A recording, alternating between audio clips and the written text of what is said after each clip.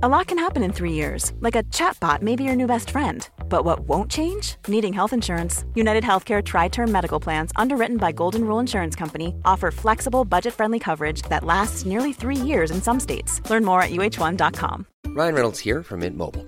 With the price of just about everything going up during inflation, we thought we'd bring our prices down. So to help us, we brought in a reverse auctioneer, which is apparently a thing. Mint Mobile Unlimited Premium Wireless. How to get 30, 30, bit to get 30, bit to get 20, 20, 20, bit to get 20, 20, bit to get 15, 15, 15, 15, just $15 a month? Sold! Give it a try at mintmobile.com/switch. $45 up front for 3 months plus taxes and fees. Promo rate for new customers for limited time. Unlimited more than 40 gigabytes per month. Slows full terms at mintmobile.com.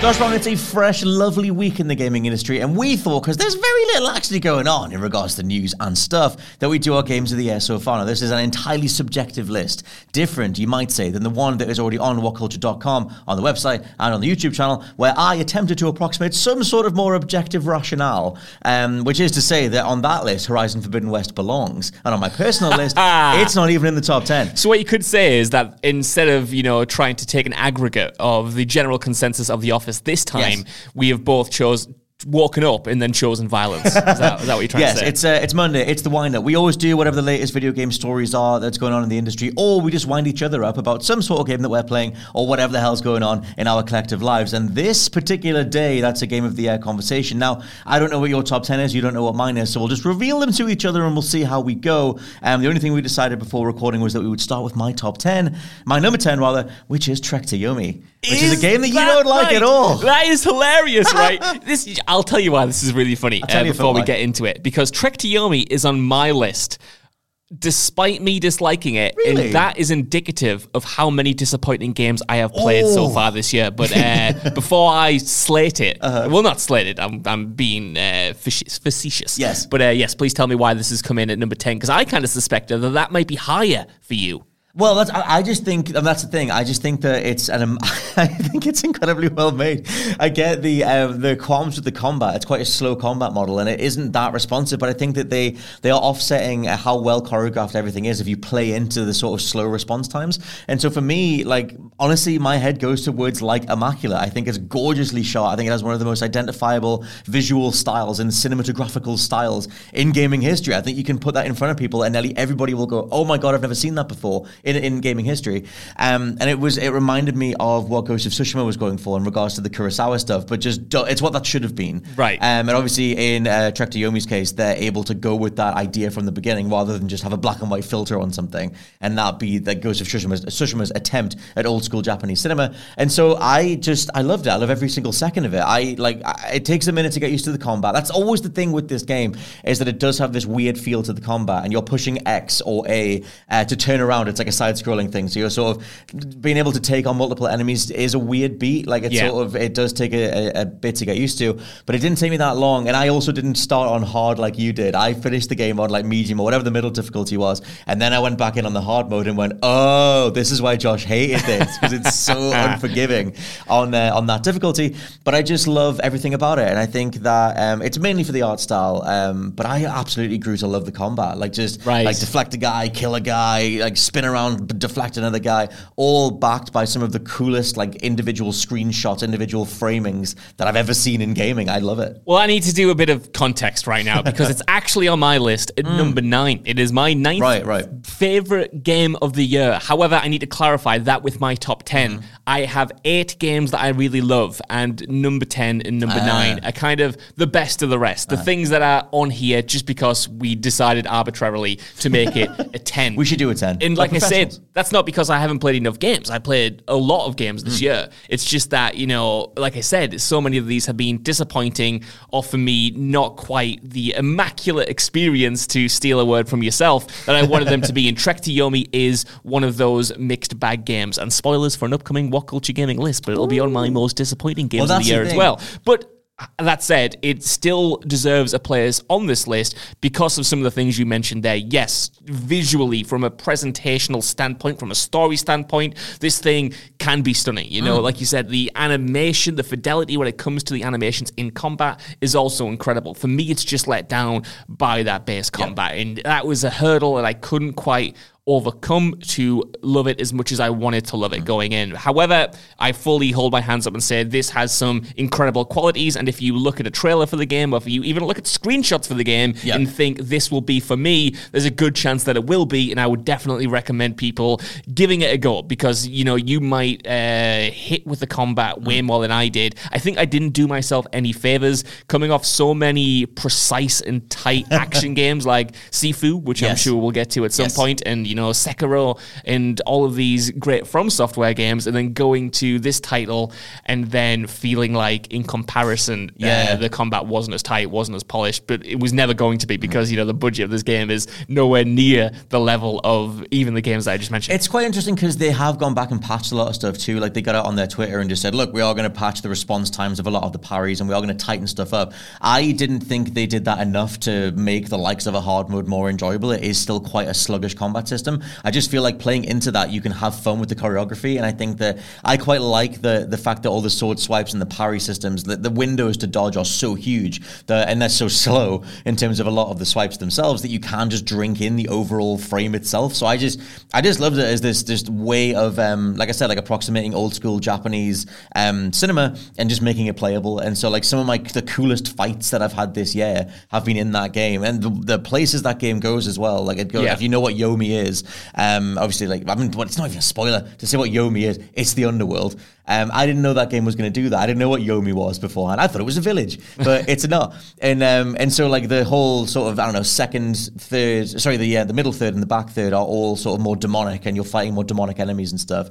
And so, I love the places they go, and they only expand the visuals. And so it's a lot of talk about Trek to Yomi, but I absolutely love that thing. It was, I felt like they nailed what they were going for. And it's weird, as much as they've patched it, they haven't fully tightened up, they haven't fully sped up the combat. So I think they're going for that whole sort of sweeping feel of like old school Japanese cinema, which is just nectar. 100%. I mean, I think you might mention on a podcast, or maybe it was just in private, in a conversation to me, but there are times when the camera sweeps around to the next scene in one of these games, and you see the landscape, and it looks like a photoreal environment captured through the lens of a 1950s black and white film camera. You know, like it is convincing on a level that I didn't expect it to be convincing on, because, like you said, I thought they would do the classic approach of just slapping a kind of cheap looking filter on and going, hey, it's Kurosawa inspired. But no, they've properly kind of dug into the granularities of the presentation to give it that extra edge. The thing that I love as well, final point on Trek to Yomi, is I love that it feels like a production team from the 50s placed a camera down and just said, okay, we've got all these marks to hit, you guys just keep doing your thing in the background, you know, it's shot on location or whatever, and we'll just fill the frame with tons of NPC animations, especially at the beginning of the game or whenever you go to the various villages, that just made it just felt like controllable cinema, and I just love that side of it.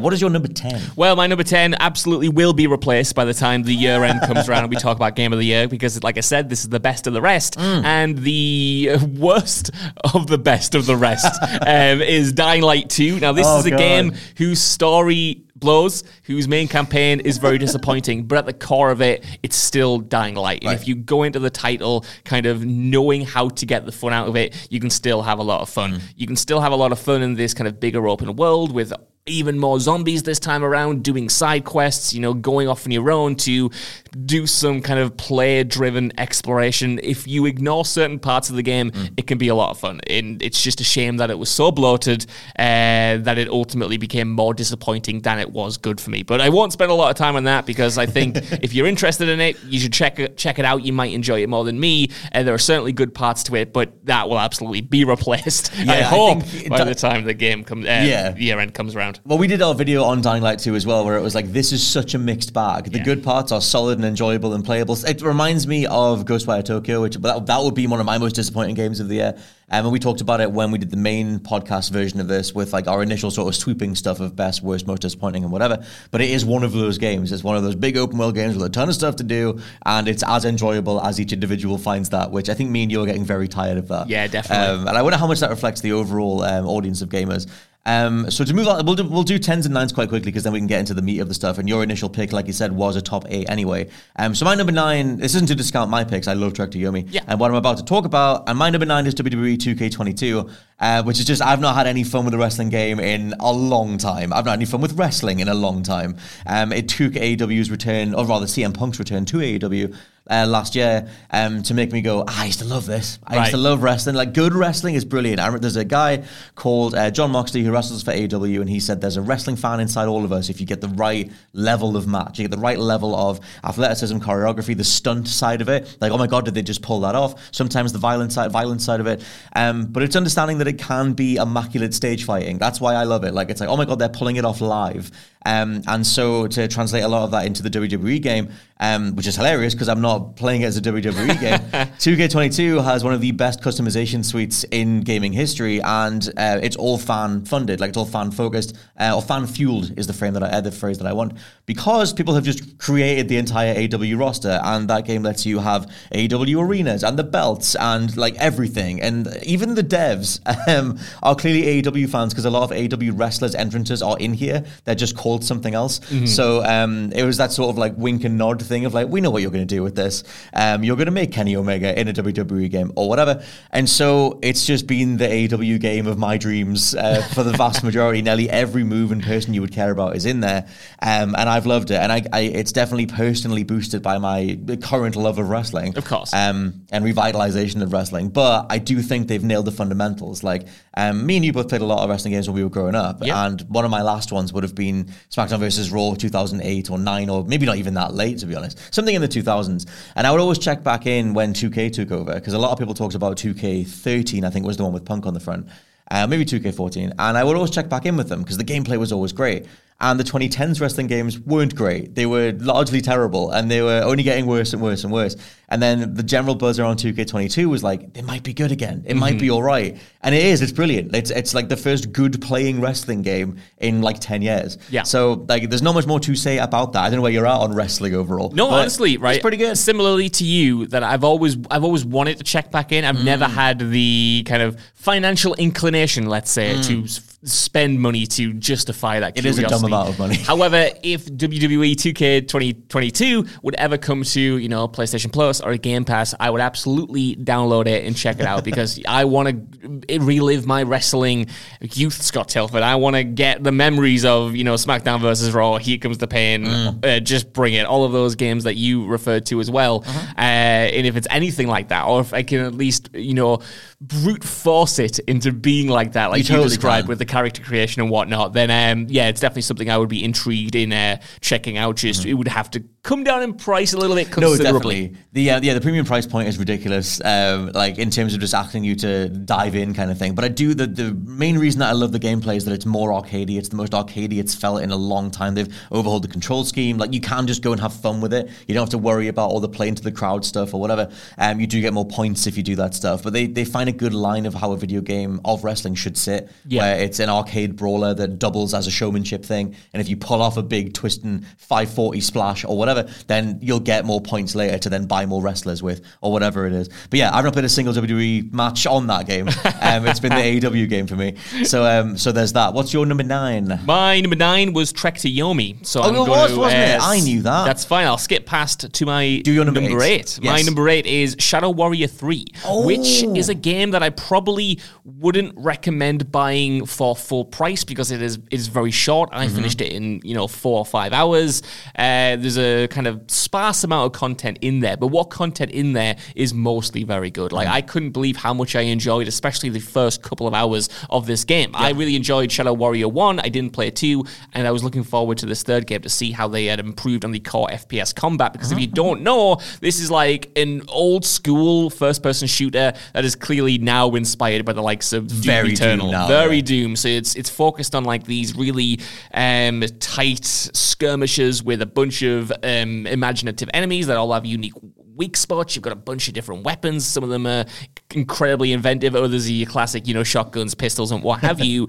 So you're essentially just doing these really tight combat encounters where you're either platforming to and from them, and once you're in there, you kind of, you're sealed off from the next area until you defeat all of these monsters in the most stylish way possible. I miss games like that, to be honest. Yeah, well, that was exactly it, man. Like, we talked about on the podcast maybe last week about how we've kind of been erring towards these kinetic, mechanics-focused games, and Shadow Warrior 3 was a perfect continuation of that mentality for me. It is pristine in terms of its game feel, and it looks beautiful gorgeous, as well. I was so surprised at how well this game kind of presented itself from a graphical standpoint, because Shadow Warrior 1, which came out a long time ago now, was a great kind of throwback FPS, but it was very much a kind of budget FPS at the time. Yeah. And this still has a lot of those telltale signs in terms of some of the animations and whatnot, but if you just kind of booted this game up and you looked at it, the vistas are spectacular. The areas that you're fighting in are often, incredibly vibrant and dynamic, which is exciting. It does get repetitive after a few hours. I wish they could have done a little bit more with the kind of variety in the gameplay itself, but currently, I think it might have just gone off PS Plus, I think, but I managed to play it through that service. That's where I just played it. That was only a few days ago. Totally. So if you can get it, I think, on a service, like Game Pass, like PS Plus, or you can get it like quite discounted, I think you'd have a good time if you're looking just for a turn your brain off kind of mindless FPS, because it absolutely excels at being that. Yes, the turning your brain off part has to apply to the cutscenes and the writing. I don't mind that stuff. Yeah. But the Shadow Warrior series has always had a very sort of self-aware, dumb, quirky kind of sense of humor, and I think the main dude's called Lo Wang. Yes. So it's like, you know what you're getting in for. But it's a matter, for me, it was just like, I'm so proud of Devolver. I sort of look at them as the small little team that could, and they've only gotten bigger and bigger and bigger. And this is the thing, like you said, from a graphical standpoint, where I'm like, this is like AAA. You could have a screenshot of this right next to Doom Eternal, and you would be like, it's the same production budget. And so I was kind of just championing Devolver being able to get this out there. I feel like more people should check it out. It feels like because it was tied to the PlayStation Plus release, it didn't really get like a wider conversation around it. It was just sort of, it's kind of on there if you want it, whatever, whereas it does deserve that wider audience. And the opening level is like a first-person version of God of War 3's opening level. It is, like right? Just riding giant creatures as you take on all these different enemies and stuff. So yeah, it's great. I think that, like you said, when it comes to kinetic action, like modern gaming can do that better than ever. Like it can load stuff faster, it can respond to you faster. And I had a blast with it. I haven't finished it yet, but I've only done the first sort of hour and a half or so. Yeah. And it just goes. Like, I think the opening cutscene is a stretch long, but once you get going, it just flies. 100%. It literally does. Like, you have the introductory cutscene, and then once you're in the actual game itself, like, it doesn't let up for that 5 hours. And it's short, but thankfully it mostly doesn't overstay its welcome. I would have preferred to have a little bit more to it, especially in the later hours, because like I said, I think it does get a little bit repetitive. However, like I said, in terms of the other games that are on here, it will probably get knocked off by the end of the year, but for now, if we're taking this as a pure mid-year look back on the games that I've played, I can't deny that I had a lot of fun with Shadow Warrior 3. I think that's a massively valid shout. I look forward to finishing it as well. I'm going to see where it sits on mine as the year sort of rolls out. My number 8 is Oli Oli World, which is funny because you played the trial and I don't think it vibed with you, but speaking of vibes, that game was my vibe for like most of this year. I just loved it. I mean, I've not played the DLC yet, but I just used to play it every day. I loved the music was so infectious. Like, if you talk about an energy or a vibe to a certain game, something that is entirely all-encompassing, whether it's the visual art style goes completely with the audio side of it and the feel of gameplay and how rewarding that stuff is. I didn't love Oli Oli 1 or 2. I thought they were fine. Oli Oli 2 I thought was all right, but it never got me. Yeah. And I knew once I saw this in the trailers that I was like, oh, this is such a confident step up. Like, it looks like Adventure Time. Like, it's such a great, almost Cartoon Network or Adult Swim infused version of Oli Oli as a universe that I just took to it immediately. And so I loved side-scrolling arcade stuff anyway. And if you apply a whole bunch of skateboarding mechanics, that sort of get rolled out as the game goes on, or that as everything unfolds.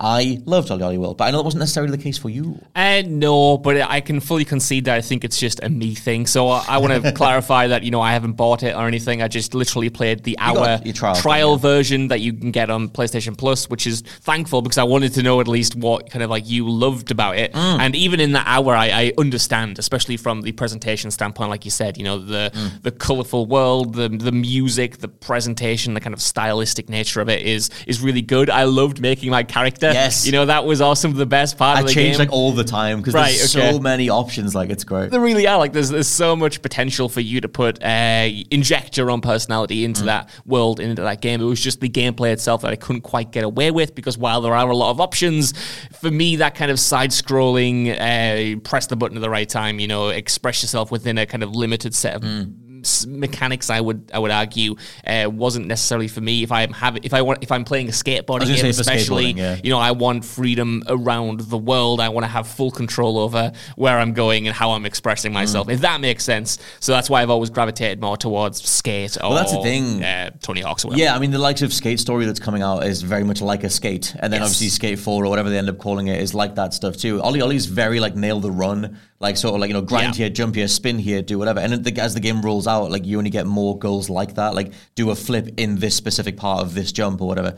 I just grew to love that stuff, but I think it doesn't get too unforgiving with those challenges, that you can maintain that sort of chill hoppy soundtrack vibe to it. Like I said, that game's soundtrack as a collection of songs, I think might be the best collection of songs since like Hotline, for me anyway, Hotline Miami. Where it's just like, this is such a confident package of tracks. But yeah. I mean, similar to you, I got OlliOlli 1 and I couldn't like get into it at all. I thought it was like, too obtuse. I thought it was too unresponsive in terms of the gameplay. With this one, I at least understand how people can love it, because it is so much more responsive. The game does feel so much better. And like you said, it feels like way more ambitious than those original games ever were. So I would also say that even if you've tried the other games and you didn't necessarily think they were your thing, I would give this one a go, because it is such a step up. Oh yeah, definitely. Plus, if you're on PlayStation Premium or whatever, then you can get it as a game trial and dive into it that way. What's your number 7? My number 7 is Evil Dead the game. Oh, that's a lovely shout. I don't think this will be on many other people's Game of the Year come December. However, anyone else who even played it. However, I do think it will stay on mine, because I really, really love this title. I've said before that I don't usually get on with certain asymmetrical multiplayer games because I don't like working with others, Scott Tilford. Apart from you, but everyone else. Me. No, I get frustrated because they get me killed, and I'm like, this is really frustrating. However, with Evil Dead the game, it gives you way more of a sense of empowerment when you are playing as the survivors, because Evil Dead as a series is way more focused on kind of like action comedy and bombast than kind of trying to stay alive. So when you're playing as the survivors in this game, even though yes, you still have to use teamwork, otherwise you will die if you split up, you have way more kind of agency in how you fight back against the person controlling the demons. And that kind of action I thought was way tighter than I expected. Has a lot of spectacle to it, especially when you get to the kind of insta-kill finishes, which are really that's what would get me in. And bloody and whatnot. And this is a game that I'm really excited to see the developers support with new maps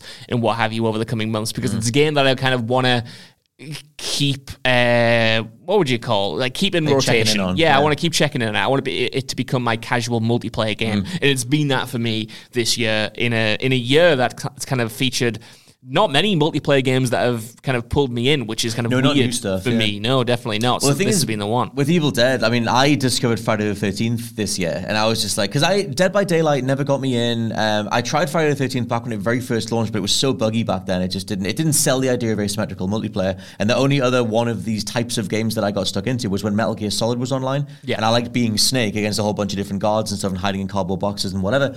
And so I was always like, this is a cool way to approach a game. Play Predator, Concrete Jungle not Concrete Jungle, Hunting Ground as well. And so I played Friday the 13th this year because it was discounted down to like £1.70 or something on the PlayStation Store. And I kind of was like, oh my God, this is great. Like when it runs, it's great. And like obviously like the horror side of it only infuses like, okay, I'm thinking like a killer or thinking like the ways that they did the set pieces in the movies and stuff.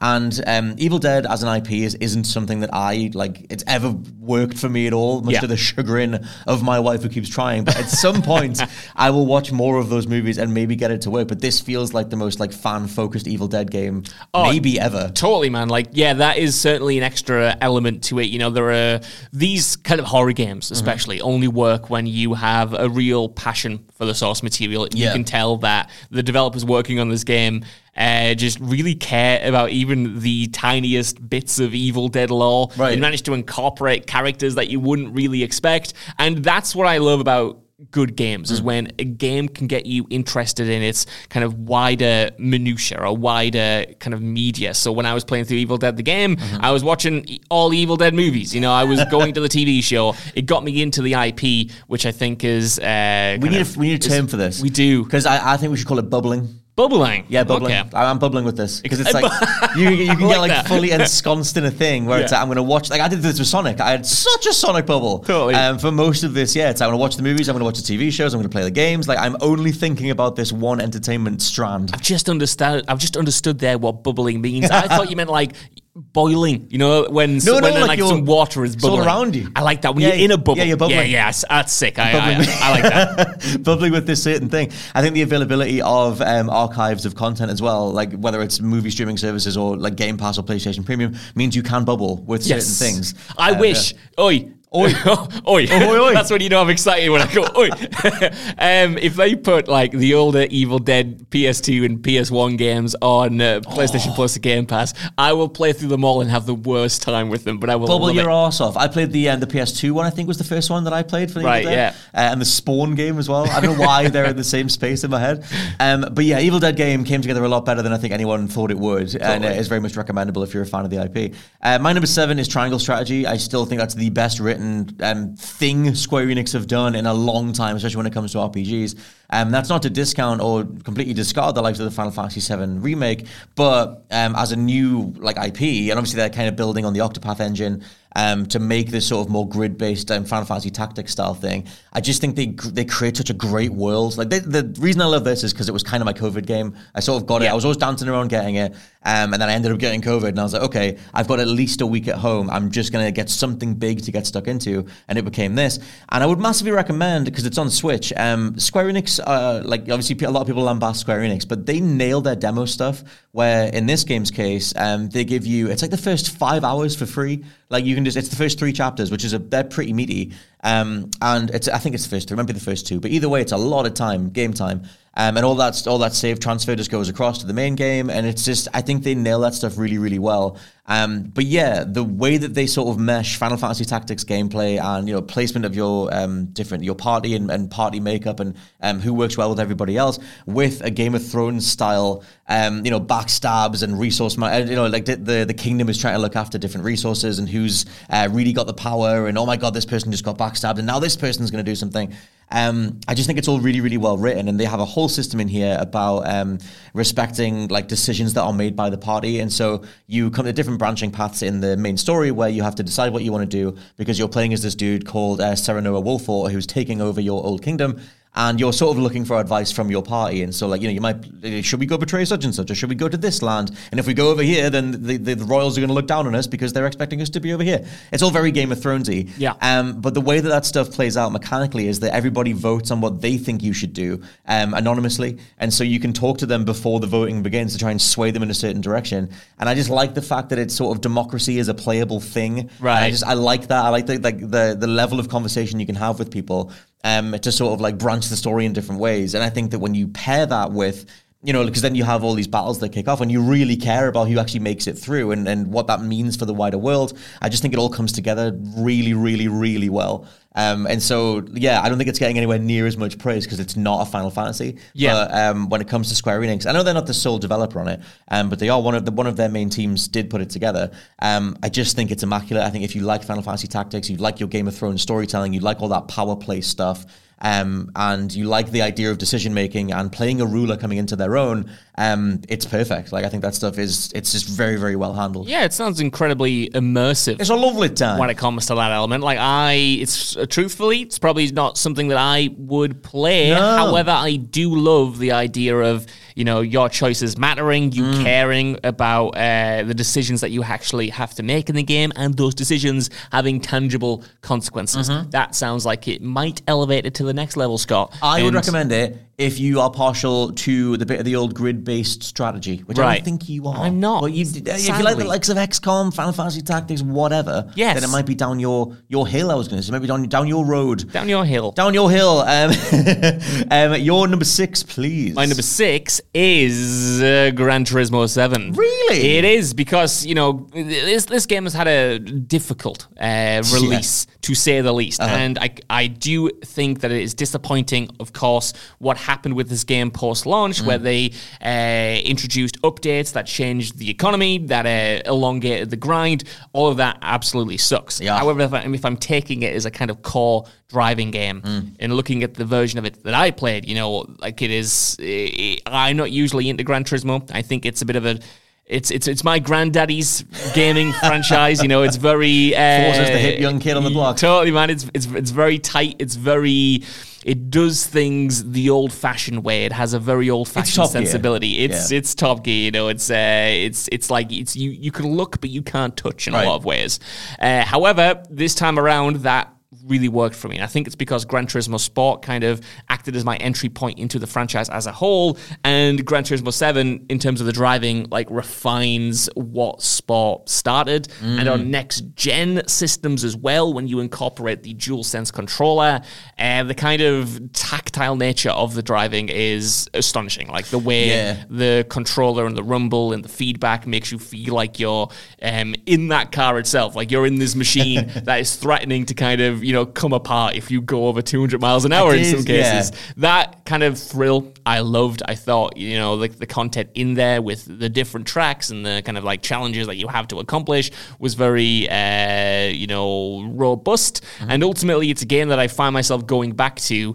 That even if I don't, spend tens of hours with it at a time, it's one that I love to jump in if I have a kind of night free and I want to put on a podcast. I'll listen to some music and kind of make some progress within that title. It was good enough to knock me off Forza Horizon 5, which I was absolutely loving as well. And yeah, this was a big surprise, but obviously it comes with the big caveat of what happened post-launch with monetization. Yeah. It had a really weird launch. And yeah, for me, Gran Turismo, like I have that sort of legacy connection to it. Like I remember the original, I remember being blown away by it. Didn't buy GT2, and then GT3 was the one that was like, oh my God, look at this game. But yeah, it's been a long time since I've got really into a Gran Turismo, and I had a good few hours with this thing. But I did the opposite of you. It only made me play Forza, right? Where it just pushed me back towards the immediacy of Forza, because I just looked at all the monetization side of it, all the ramping up of the ability to get a really cool car in Gran Turismo, because they want you to really earn that, which is fine. I get the progression. But Forza Horizon is just such a more arcadey, more immediate thing that I ended up going back in that direction. But GT7 is such a meaty, like clockwork mechanism of a thing, where it's like all the cafe stuff and you're unlocking all these different things, and it feels hefty. I think the Gran Turismo should feel hefty, like it's a legacy IP. And this is one of the best ones in years or whatever. Totally. Once they ironed out how much things should be worth, and not charging you £200 actual to get an in-game car. It is going to be interesting to see how it stacks up against Forza Motorsport. Obviously, the more sim-focused racing series that Microsoft has to offer. That's been announced. I think that's coming next year, early next year. I don't think they've got something like that. Yeah, something like that. A vague date. It's still a little whiles away, because while I do like Gran Turismo 7, I think there are obviously a lot of areas that could be improved. Especially when it comes to some of the environments. Look a little bit last gen, everyone's made fun of the NPCs around the tracks Spider-Man and whatnot. It certainly didn't. So there are ways to improve the game, so it's going to be interesting to see what Motorsport can bring to the table and whether it can dethrone GT7 as like the best driving sim that's currently Speaking available. Of dethroning things,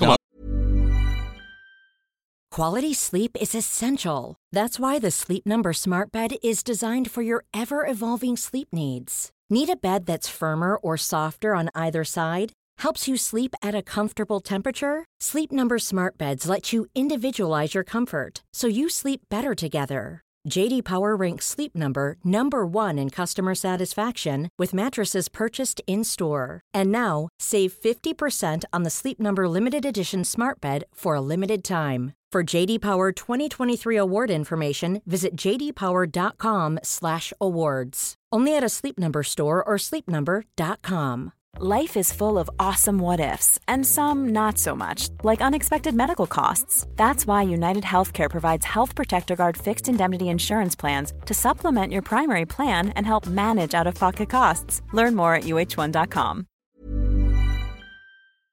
This podcast is brought to you by Indeed. If you need to hire, you need Indeed. Indeed is your matching and hiring platform with over 350 million global monthly visitors, according to Indeed data, and a matching engine that helps you find quality candidates fast. And Indeed doesn't just help you hire faster. 93% of employers agree Indeed delivers the highest quality matches compared to other job sites, according to a recent Indeed survey. One of the things I love about Indeed is that it just makes hiring all in one place so easy because you just get unparalleled access to job seekers. Plus, listeners of this show will get a $75 sponsored job credit to get your jobs more visibility at Indeed.com/WCG. Just go to Indeed.com/WCG right now and support our show by saying you heard about Indeed on this podcast. Indeed.com/WCG. Terms and conditions apply. Need to hire? You need Indeed.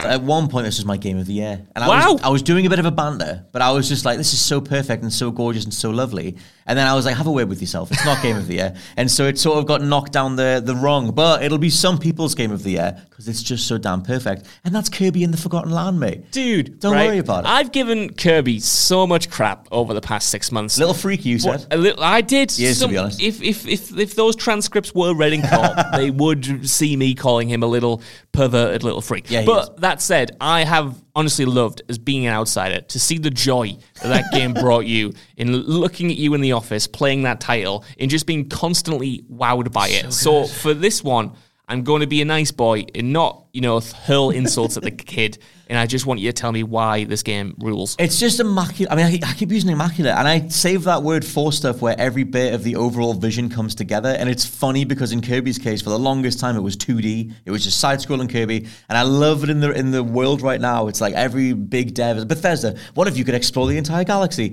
And everyone's trying to figure out all these different monetizable elements and whatever else. And Nintendo were just like, what if Kirby could go up and down? To be honest, what if he was in 3D? I guess. And it's the most obvious thing. And when they showed the initial trailer where it was like your Mario Odyssey-ing Kirby, and Kirby is the initial copycat ability character anyway, that they just have so much fun with it. And I think that it goes some places that no one saw coming.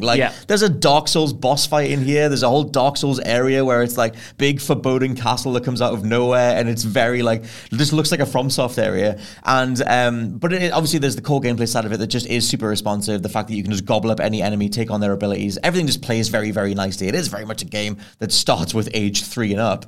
But I think that the places they go only elevate it, and there's not a wasted second in its overall, how well they deliver on that overall project goal. And that's another thing is that, and I don't want to spoil this because people should get there, but this game's ending, it's why I opened the review with "You are not ready for Kirby in the Forgotten Land." Right. This game's ending, one of the most ludicrous things I've ever seen. I can't believe they went there, and I'm not saying my jaw was on the floor, but I was just like, you're pushing Kirby to such ridiculous heights, and even that, it makes people like me say sentences like that, like, oh my god, look what they're doing with Kirby. You have no idea. You're not ready. Anyone who hears my voice right now, that game's ending and where they go is just the most anime-ass thing that Nintendo has ever done with one of their most beloved characters of all time, and it's glorious. That's so exciting. It's ridiculous. Your number 5, please, sir. My number 5 is Sifu. My number 5... Oh, Sifu's such a shout. Is Sifu, and finally, I'm so pleased because my top 5 I can recommend without caveats. Everything that I've recommended so far comes with some kind of asterisk next to it. Not Sifu, which for my money is just one of the tightest playing video games of the year. I think it's incredible, and I couldn't believe how much I enjoyed it. Obviously, pre-release, long-time listeners will know that Scott Tailford was very into this game before it came out, was really looking forward to it. And through osmosis, I was too, but I didn't expect to enjoy it as much as I did. It made me put down Horizon Forbidden West because I just wanted to play this game and get in its headspace. And it's one of those titles, almost like a rhythm game, that once you're in the rhythm, like it's in you, you know what I mean? You're going through the levels, perfecting them with this kind of like muscle memory, this like instinctual approach to the gameplay. And it had way more content than I was expecting, had way more variety than I was expecting, and was just kind of a big surprise. And it's rare that I go into a game kind of expecting one thing and get another, and this was one of those, but what I got was better than what I thought it was going to be. I think as well, like, it feels like, I mean, we've mentioned this quite a lot in previous podcasts and stuff, just because we've talked about Sifu quite a lot, and we did, when we first like played through that game, we did a lot of wind-up stuff on that too, but I do feel like it's learning a martial art. I feel like because it's made by a team who are themselves martial artists, and they consulted with a lot of martial artists, that it feels like you have to employ the mentality of do this over and over again until you perfect it, but it does feel rewarding, and it has a viciousness to it in terms of the animations that you don't get in the likes of like an Elden Ring or a whatever, like insert a From Software game here kind of thing, where they want you to feel like a capable machine by the end of it. It's like, and especially like you said, you learn the muscle memory side of it, and you go back through the levels that used to give you a hard time, and you're just like Neo in the Matrix, just blocking every single part of it and just destroying guys, nailing the high score and figuring out the background story to it. It was the background story stuff that elevated it for me, and I will get to where it is on my list as we get there. But yeah, Sifu is just I've always just referred to it as just this sort of like flex, like this refined punch of a game, like a clenched fist of a game, and I just think that it like, again, it nails everything it goes for, and I think that it's such a powerful game. My number 5 is TMNT Shredder's Revenge, which just, oh my god, like, I don't think I've been that happy for the rest of this year. Just every bit of this it's a Sonic Mania. Like, it's a full on, like, hey, remember this when you were a kid? Animation is sublime. The soundtrack is god tier. Like, shout out to T. Lopez. Like, dude did Sonic Mania soundtrack, then Streets of Rage 4, and has now done TMNT Shredder's Revenge. Just some of the most upbeat, peppy, beautifully recorded, positive jams that you could ever come across. And I just loved it, man. Like, I drank that thing up. Like, it's just, I'd recommend it to anyone. And it's better if you play with friends, or it's better if you do some matchmaking with people online. Yeah. Because you can play as all the turtles. But I still think it's great fun solo. I mean, like, you can obviously hop between everybody else, but it just plays so well. And they solved that issue that tons of 2D brawlers have, where you're always trying to line up with the enemy, and you're punching behind the guy, or you're not grappling right, or whatever. They free up all those like interactions, so everything just comes together perfectly, and you can just love the music, love the animations, love the self-aware humor they have about TMNT as an IP. And it's just great. Like I said, the animation, if someone goes down, you revive them with a pizza slice. You can taunt, and you're just laughing at enemies as you get a special, then you devastate 12 more dudes in one go. It's just great. Two things that I have to comment on here. First, I need everyone to know that since Scott started playing this game, and to be fair, James Dowse and Dan Durkin as well. And Jules. The TMNT soundtrack has been echoing throughout the offices. Album of the year. The hallways of this office, and it has been very exciting to be a part of. Secondly, who's your favourite turtle? Well, see, so when I was a kid, it was Donatello. Yeah. I don't know why. I think because when you were a kid, you'd kind of just go off the colour. Yeah. So I was like, like purple colour, like Donatello. But I used to have a little flippy action figure of Donatello, and you could pull him like to the side and then let him go, and he would cartwheel. And I thought that was really cool. As I've grown older, I've started to love Michelangelo, because I love that whole sort of old school surfer dude bro approach to stuff, like that turtle in Finding Nemo. He was always great. Yeah. And Michelangelo is just that guy, like, cowabunga, dude. And I was like, yeah, give me him. Like, especially in this game where he's busting out phrases all the time as you're devastating dudes. And yeah, even when he gets knocked back, he's like, gnarly, dude. And I'm like, it is gnarly, mate. Yeah. And but I finished the game as Raphael, because he has the Ryu uppercut. And his overall moveset, they're very similar movesets, but slightly different animations. But in terms of their utilization, it's very similar. Yeah. But I did grow to love Raph's combos. just because he had the twin size and you could uppercut a guy and then jump up and do more moves. Yes. So this is my way of saying mostly all of them. I'm probably just going to stick with Donatello because he's the one I loved when I was a child. Sick, thank you. That was How about you? Comprehensive. I know, I'm going to break them down. Well, the thing is, for me, I've not, watched the Turtles in so long, and I'm second guessing myself because Leonardo is a turtle, right? Yes, Leo's the one that I didn't talk about. Yeah, the blue headband, twin swords. He used to be my favorite because twin swords, awesome. However, in the years since, it has become actually April O'Neil is my favorite turtle because that playable yellow jumpsuit owns.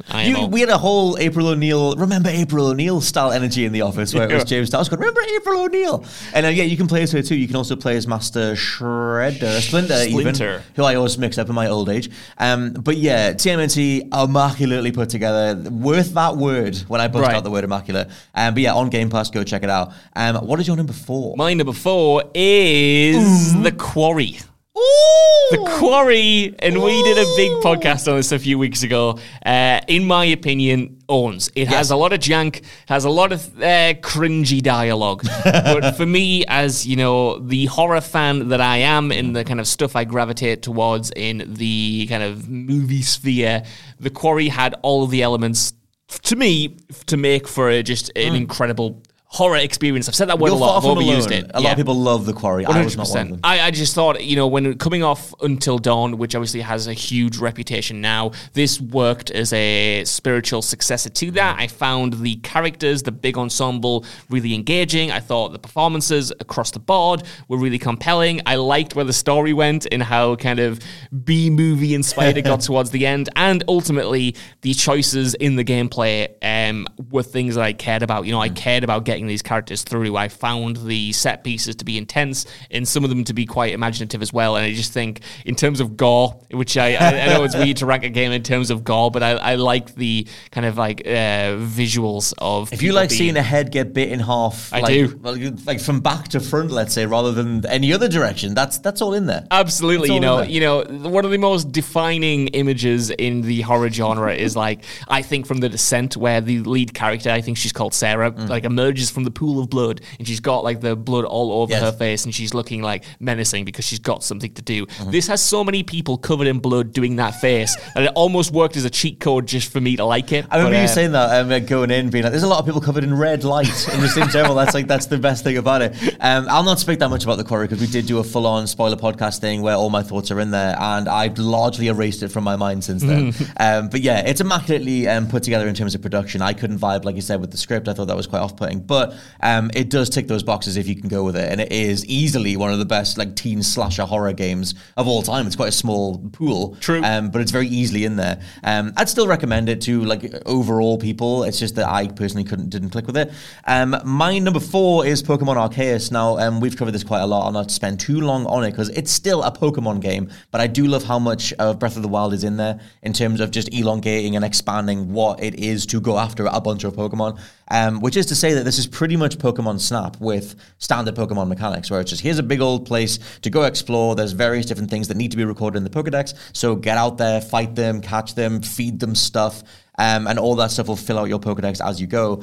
And I love that it's not massive, but I love that they changed the combat. They didn't really take a risk with it, but they changed how fast and snappy it is. They finally got away from just how belabored the 1996 approach was, which they'd had for the whole time. If you've been playing Pokemon since the 90s, which I've been playing since day one, the pacing to a combat scenario has been the same for 2.5 decades, down to the exact same text prompts, the exact same, insert whatever you want in there. And so I really, really appreciated them changing that and speeding it up and making it so that you can just jump into in one of these environments and just hoover a Pokemon, fight them, do whatever, nice and snappy. I've got 120 hours or something in it. I tried to do everything, did finish it, but I haven't maxed out the Pokedex. But I just think it's one of the most immediate Pokemon games in quite some time. And I love Pokemon Go and I love Pokemon Let's Go. I like those innovations. I like how much they're speeding stuff up. I don't need traditional Pokemon anymore. Right. It's been in my life since I was 7. I need you to do something with this. And obviously the graphics massively suffered because Nintendo just don't seem to let Game Freak breathe. But and they've got another game coming out later this year. But I think that everything other than the presentation is absolutely stellar and one of the best Pokemon games in a very long time. That's exciting, man. So I absolutely loved it. it. My number 3, to get it out the way, is Sifu. What is your number 3? My number 3 is Tunic. Ooh. Tunic is, like Sifu, one of the other big surprises of the year for me, because I know this game got a lot of good reviews, and I won't spend too long on it because we actually did a video over on the What Culture Gaming YouTube channel on why I loved it so much and why we really enjoyed it. However, as a kind of isometric, old-school action-adventure RPG, I think it is immaculate. I think the way it incorporates kind of meta video game systems into the story itself and the world itself is great. If you don't know, most of the items you get in the game come from an in-game game manual that you are piecing back together, which tells you, how to defeat bosses, what certain items are, ability that you didn't even know you had. Yeah, for the last 20 minutes. that you don't know you had, because the game will tell you nothing otherwise unless you collect those pages. And it's just a great love letter to the games that it is clearly inspired by, and the depth to its world is second to only Elden Ring this year, in my opinion.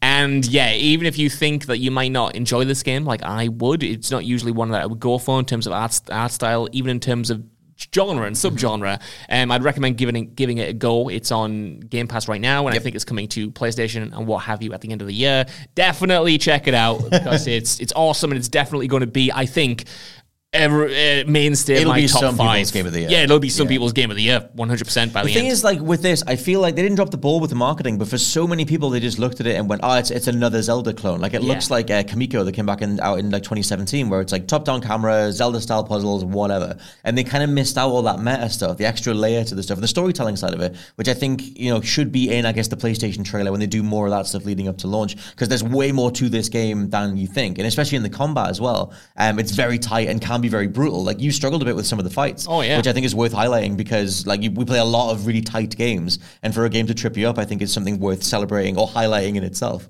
It's got some incredibly difficult bosses, especially some of the late game areas. The final boss absolutely will tank you. I'm never going to beat that thing. No, I didn't mean you specifically. No, but literally, also maybe you as well. It is, like I said, it's just got this surprising depth to it, this surprising complexity to it, and I would fully agree. It is so much more than it appears to be on the surface, and I don't think that's overselling it. I think that lives up to what I just said. Yeah, it feels like it's this year's Death's Door, where it's it looks like a top-down Zelda, but there's way more to it. And Death's Door, I feel like it occupies the same space, where to some people it was their game of the year, very, very tight game, but to others it's just sort of on the side.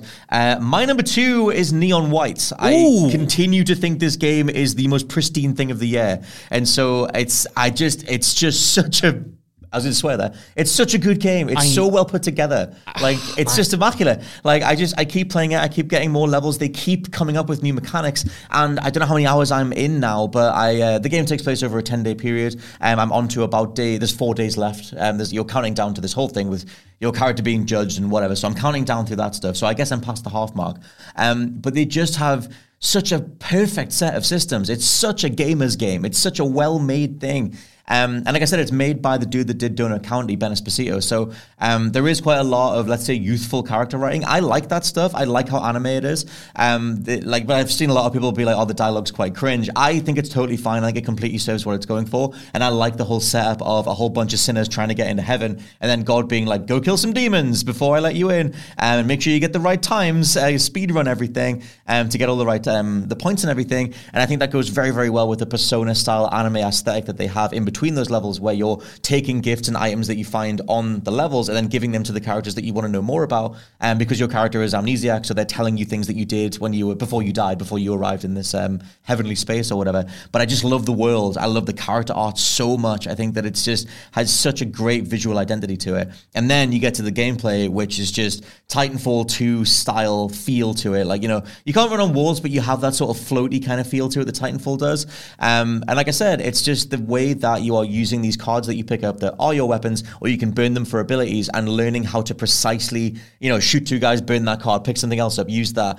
And the game only brings in, like I said, more mechanics, like ways to catapult you around the level. So you're like, oh my God, I could shave off 5 seconds of my time if I plant this explosive here and just blast across the entire, all those 3 other guys. As long as I shoot them in midair, I'll still land in the right space on the other side of the level. And so stuff like that, I just think it is so well thought out. And it's like, I don't know how big the dev team is overall, but it just feels like they had a very specific idea of what to make and then just went out there and just nailed it. I need to play this game. You really do. This is like undoubtedly you've talked about, a lot of great games so far on this list of yours. However, this is the one where I just feel like I need it. I think you'll devour it in my bones because, by everything that you've mentioned, it just feels like something that will be up my street. And I'm excited to finally play it. And when we reconvene to do this in December, see if it's as high, because I suspect that going off what you mentioned, it might be, and I really hope it hits the same for me as well. Yeah, I mean, like I said, I'm about 4 days in-game days off the end of it, and it's very much starting to overlap a lot of the mechanics. Will be like, okay, you've become very proficient with this, so what if we threw this in and then do 5 things at once kind of thing? And I hope it doesn't overload itself in that way, because every level has been very readable, every progression. You could see where you're like, okay, I could go that way, but I'll go this way, or whatever it is. And it has that really good balance of mystery storytelling, character interactions, and the gameplay itself. It's definitely the gameplay that is the meat of why you should play it. Some people are just skipping the cutscenes just to get to the next level. But I think it's worth saying that each level is like 30 seconds long. So it's just, everything just goes, and it's like nail the right time, go back in. The game even tells you like different routes that you didn't take or whatever as you get better times. So you're encouraged to replay levels, like rinse them dry kind of thing before you move on. It's very, very well made, Josh. What's your number 2? My number 2 is, perhaps controversially for the wind-up, Horizon Forbidden West. Because this is a game, Scott E.T. It is a game. It certainly is, that I think I took for granted while playing it. And in hindsight, it has only grown on me more in a way that I didn't expect it to. I thought it would be one of those big budget AAA sequels that would be great in the moment, and then we kind of think, it was all right in a few months. The exact opposite has happened. I kind of was like, this is pretty good in the moment. And in the months since, I have stopped taking it for granted and realized just how much of, again, to crib a word, immaculate of an experience it is in a lot of ways. Like, this is AAA open world gameplay perfected in a lot of ways in terms of the formulas that we have come to expect, the kind of structure of how the world gives you and offers up the content and what have you. I just think being in that world is incredible. There are so many great side stories to pursue that have really fascinating characters, really fascinating outcomes. It looks so diverse and is full of great visual variety as well. I think the mechanics that they've added from Zero Dawn to Forbidden West are very welcome. The gameplay is tighter than ever. The story, yes, it isn't as good as it could be. However, everything else I think is awesome, and I think it's really good, Scott. I think it's a good game, friend. It is. I mean, there was just something so unremarkable about it. The thing is, I'm not going to go on about the negatives. Like, we've done plenty of videos and podcasts and stuff on it. And maybe we'll do this at some point later in the year when we do other conversations about most disappointing or whatever. For me, it was kind of like a Ghostwire Tokyo. It was the PlayStation Formula 101, and I thought they needed more to it. So it's not that they don't nail those aspects, but it was just that getting a little bit bored with their approach, where it was just, here's more Horizon in every possible direction, but not something that had as much of a focused core as Zero Dawn did. And I will take a more focused, smaller game over 100 hours of stuff to do. Right. And it's not that stuff isn't enjoyable and extremely well made, but it didn't have a cohesive whole to me. But like I said, it's not that it's not like I need a thesaurus, another word than immaculate. But it just is, like, especially on the graphical front, it's so pristinely done. Like, yeah. I mean, like I said, I would agree to an extent with some of the things you've said. Like, it could be more focused. It is a little bloated at times. However, playing games this year, like Dying Light 2, which are those criticisms, really crystallized. Yeah. It made me appreciate a game like Horizon Forbidden West more, which is a game that manages to go big, manages to go for 100 hours with worthwhile content. It only slightly loses focus. To me, it is cohesive, or more cohesive, I think, than I initially gave it credit for, especially comparing it to other open world games this year. I'm like, that really made me appreciate it more, and I think it's a solid sequel. And obviously, my second favorite game of the year. The thing I will say about Forbidden West that I love the most is when it becomes Mass Effect 2. That they never talk about in any of the marketing stuff. And people don't really talk about that much with that game. But there is a bit, let's say, about the middle third onwards, where you get a hub base and you get different characters that you're bringing back to that base. And they all have loyalty missions, or some of them have loyalty missions. And it just has that, I'm going to go out and do a whole bunch of stuff. Then I'm going to come back to my hub world or whatever. And I'm going to talk to people. I'm going to bank some stuff. I'm going to check in on this character. And I was like, this is a Mass Effect. This is a better Mass Effect than BioWare have done since Mass Effect Effect 2. Yeah. And I was like, that was one of the things that I absolutely loved about it. But yeah, Forbidden West will continue to be a conversation, obviously, for the rest of time, but more so this year. Number one is a very easy one, which we both knew when we both played it, which is Elden Ring. Elden Ring. It's just going to have to be Elden Ring. I would be amazed if anything kicks this off the top spot. Not even Kirby. Truthfully, I thought I didn't know going into this top 10 list whether you would have Elden Ring as number one. So that actually is a little bit of a surprise to me. However, in the grand scheme of this year, it's not really that surprising, is it? I think this is a game for me, speaking entirely personally, that is going to go down as not only, a game of the year, but like one of my games of the decade, one of my games of the past 10 years. It was one of those titles that, as I was playing it, I thought, this is something special. And in the months since, as I've devoured video essay after video essay, shout out to Noah Caldwell-Gervais's recent deep dive into it, I've just thought, like, man, this is going to be something that I talk about and think about for a decade. So I'm sorry if I'm still doing the podcast then, because I will still be talking about it. It is the rarest of rare games, which is that it not only lived up to the hype, but it surpassed it. Yeah. And they held back a few things. For me, the secret sauce of Elden Ring is citing how big the world actually is. And I keep mentioning the fact that they do that in terms of like zooming out from the map and letting you realize over and over again just how big this play space is. But the fact that they have the whole hidden world underneath the map, the Nokron place that you go to, or the different ways that you can, find NPCs and find these different quest lines, and the fact that it largely or nearly always respects that and just sort of reflects it in the dialogue of who you've already met at that point. And I just think all that stuff is just so intricately woven, where it just feels like a Skyrim. It feels like this intricate tapestry of a game that you're unraveling or pulling at a thread on, and you realize just how much is there. And I feel like, especially in the modern industry, you can see the edges of a game's design so much, or you can see what parts were then picked to be repeated over and over again to pad something out. Whereas here, yes, you can eventually see some repeat dungeon designs or some repeat bosses, but they're very few and far between in the grand scheme of things, in the grand scheme of what they've made.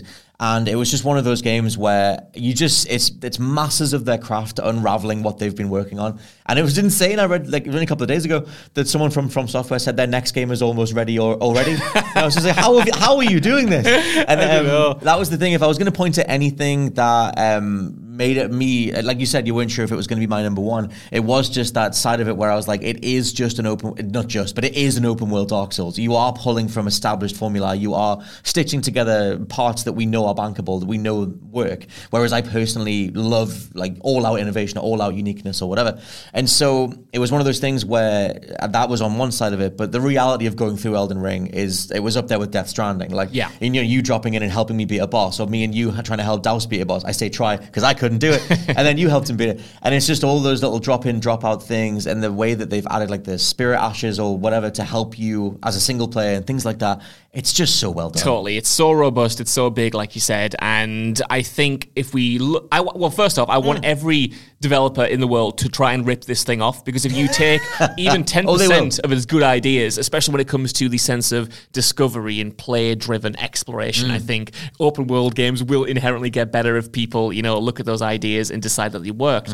However, going through like the history, say the past 10 years, 11 years of open world games, I think the defining turning points are Skyrim in 2011, you got GTA 5 2013, you got Breath of the Wild in 2017, and now I think we've got Elden Ring. I think those are the big 4 turning points for this genre to kind of usher in new evolutions, and I hope that is true, because Elden Ring deserves to have ramifications across this entire subgenre, and I hope it changes things for the better and kills off that Ubisoft approach. I think that thing is... Let's hold your hand. Yeah, that thing is like flailing as it is. Like, I mean, like the likes of Ghostwire and Dying Light just sort of been like, yeah, sure, they're there if you want them, kind of points to just how much people are done with this stuff.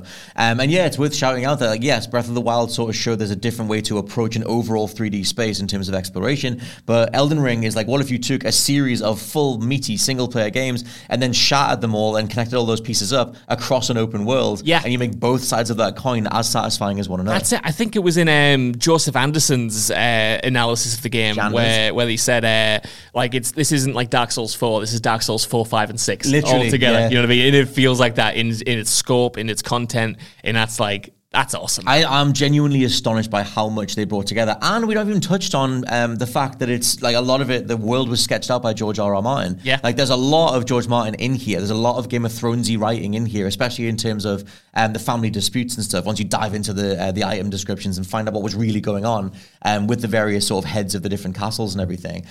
Yeah, it's unbelievable how well it came together. And especially in an industry that struggles to get anything out the door. I think it managed to land that stuff and then only surpass it. But yeah, don't know how long we've been talking, but this has been our Games of the Year so far, completely subjective over on The Wind Up. I've been Scott Tilford, joined by Josh Brown. Always a pleasure, Scott Tilford. Always a pleasure to be heard by all of you, and thank you very, very much as I go into another outro, some sort of thing. I will end this podcast, and we'll catch you next week. Bye. Bye.